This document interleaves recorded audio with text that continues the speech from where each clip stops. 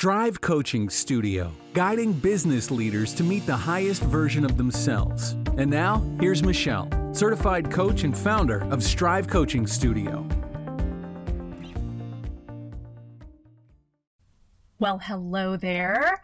Today's podcast is an interesting one because I have heard this as a repeated pattern coming through so much more often lately. And I really think it's an important topic to talk about. And it's called being a servant leader. Lately, many of my leaders of mine have been talking about the concept of being servant leaders. And when I ask them what kind of leader they believe they are or want to be, this is a very common answer. And when we hear or believe in this definition in its full spirit, most of us are very positive about it. Maybe you've had a role model or a leader example along the way who fit this title. And maybe you've read just enough leadership books or materials to recognize and value the concept of this title. So my intention is not to outline any argument against the philosophy of servant leadership in its holistic spirit. Instead, where I see such a great opportunity for everyone, both the leaders and the employees, or those in their charge of any type, is that we can best outline the definition of what servant leadership can mean and some of the qualifications and characteristics of what servant leadership looks like. How do we define it? What does it look like? When am I doing it? When am I not doing it? So I've heard it sometimes described as a person who's willing to get into the trenches, do the hard work and the labor together with their team to show that they're a partner with them, and they're willing to do the same things they do each day toward the goal and the mission. Some describe it as a person who is support, a leader who's willing to give and provide whatever they can in order to assist the team or individual while they pursue the goal. And others believe that it's important that the team just see them working hard, working the same hours, and being completely available to them at all times in order to reflect sort of that servant style accessibility or perception. So while these descriptions can certainly be very admirable traits and certainly may also be very much appreciated by the teams and the employees, what I'd love to offer you is just another perspective. So the first point I'd like to offer you is this, that you have the position in leadership or management right now that you have because of your skills, your wisdom, and your experience. You are in your position because what you bring to the table to all is to help guide and bring more to the team and the organization toward reaching its goals.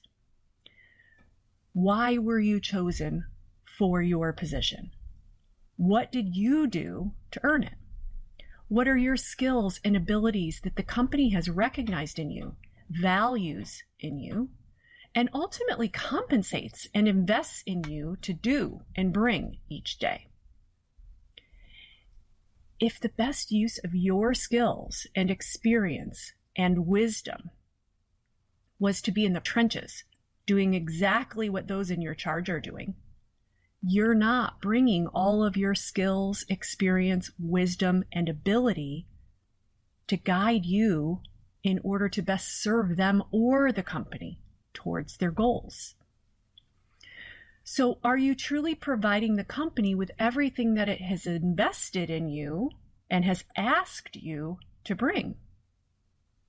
Are you really acting in the best interests and as the most valuable asset you can for your team and for the company in this way? When you are truly confident in the value that you bring and you recognize how much impact you can have on your team and the ability to truly serve them and the company in ways that are greater and require so much more of you and of them, the opportunities and the potential can be so much more impactful. So I'm going to share a personal story with you. When I first became a manager, it was for a team of about 22 people. I was young and I had far less experience than many of those who were on my team in doing the job that they did. So additionally, each of the people on my team had a very specific product and skill set that limited my being able to do the job for them. And with there being 22 of them, it would have been impossible to do the job of each of them and spread myself so thin. And not only that, each were compensated only for what they did. So doing it for them was not doing them any favors. That would have cost them money financially from their own pockets. So they didn't need me to do their job for them. So this was really ultimately a gift, kind of an accidental opportunity for me to learn how to be a servant leader in a new and different way than has been described by other people and practiced and even referenced when I kind of opened this and talked about some of those different examples. So I'm really grateful that I had the opportunity to learn this so early in my career. My only job was to ensure that we met our goals. This meant ensuring that each of the 22 people in my charge met their goals. So because doing the job for them was not an option, I had to ask the question each time as to how I could be the best leader for them. What will this look like? So every time I talked to one of them in one of our planned scheduled meetings, by the way, which was super important, I had a very specific agenda of questions and items to discuss.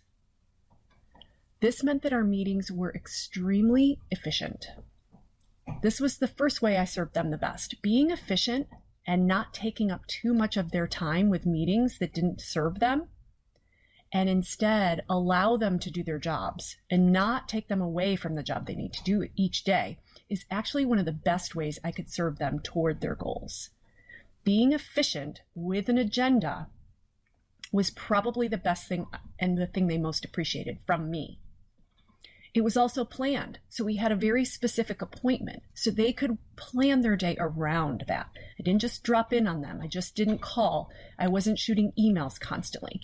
I just had a planned meeting with them, regularly scheduled, that they could plan for, and they knew that it would be efficient and very topic related. They knew what the agenda would be, so they could prepare for that. Efficiency was probably, again, the most important piece of all of this. Don't waste their time.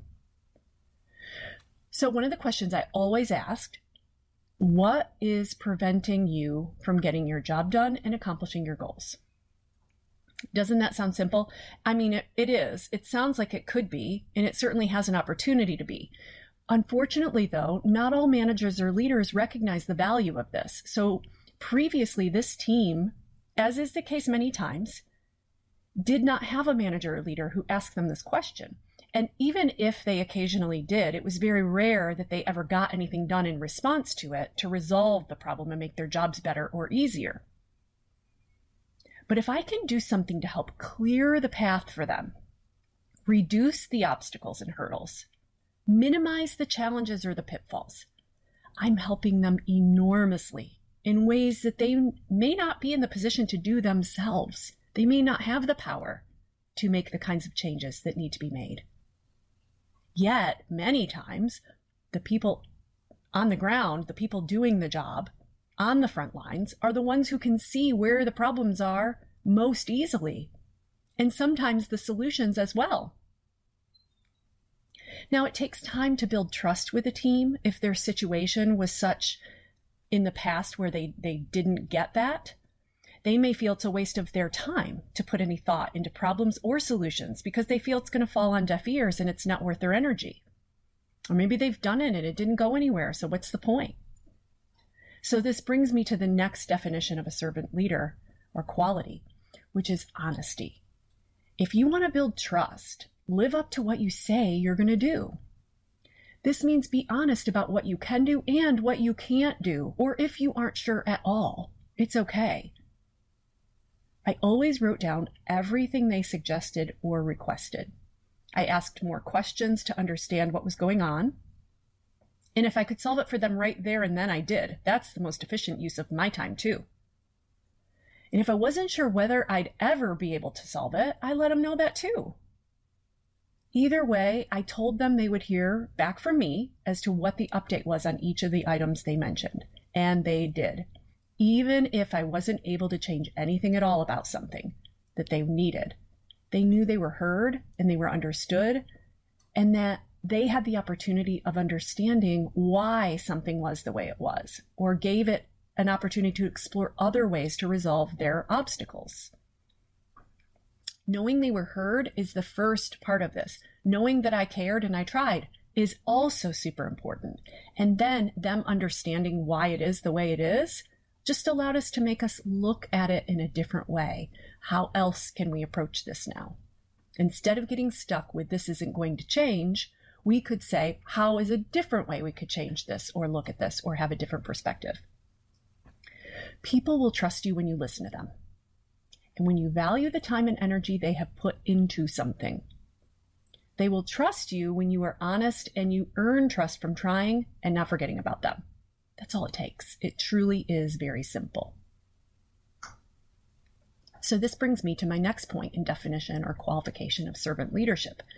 When there is an opportunity to train, educate, or help someone grow and learn more, you have served them in ways that they can never account for. When you can help them become better skilled, make more money, create more peace or happiness in their world, these things are priceless.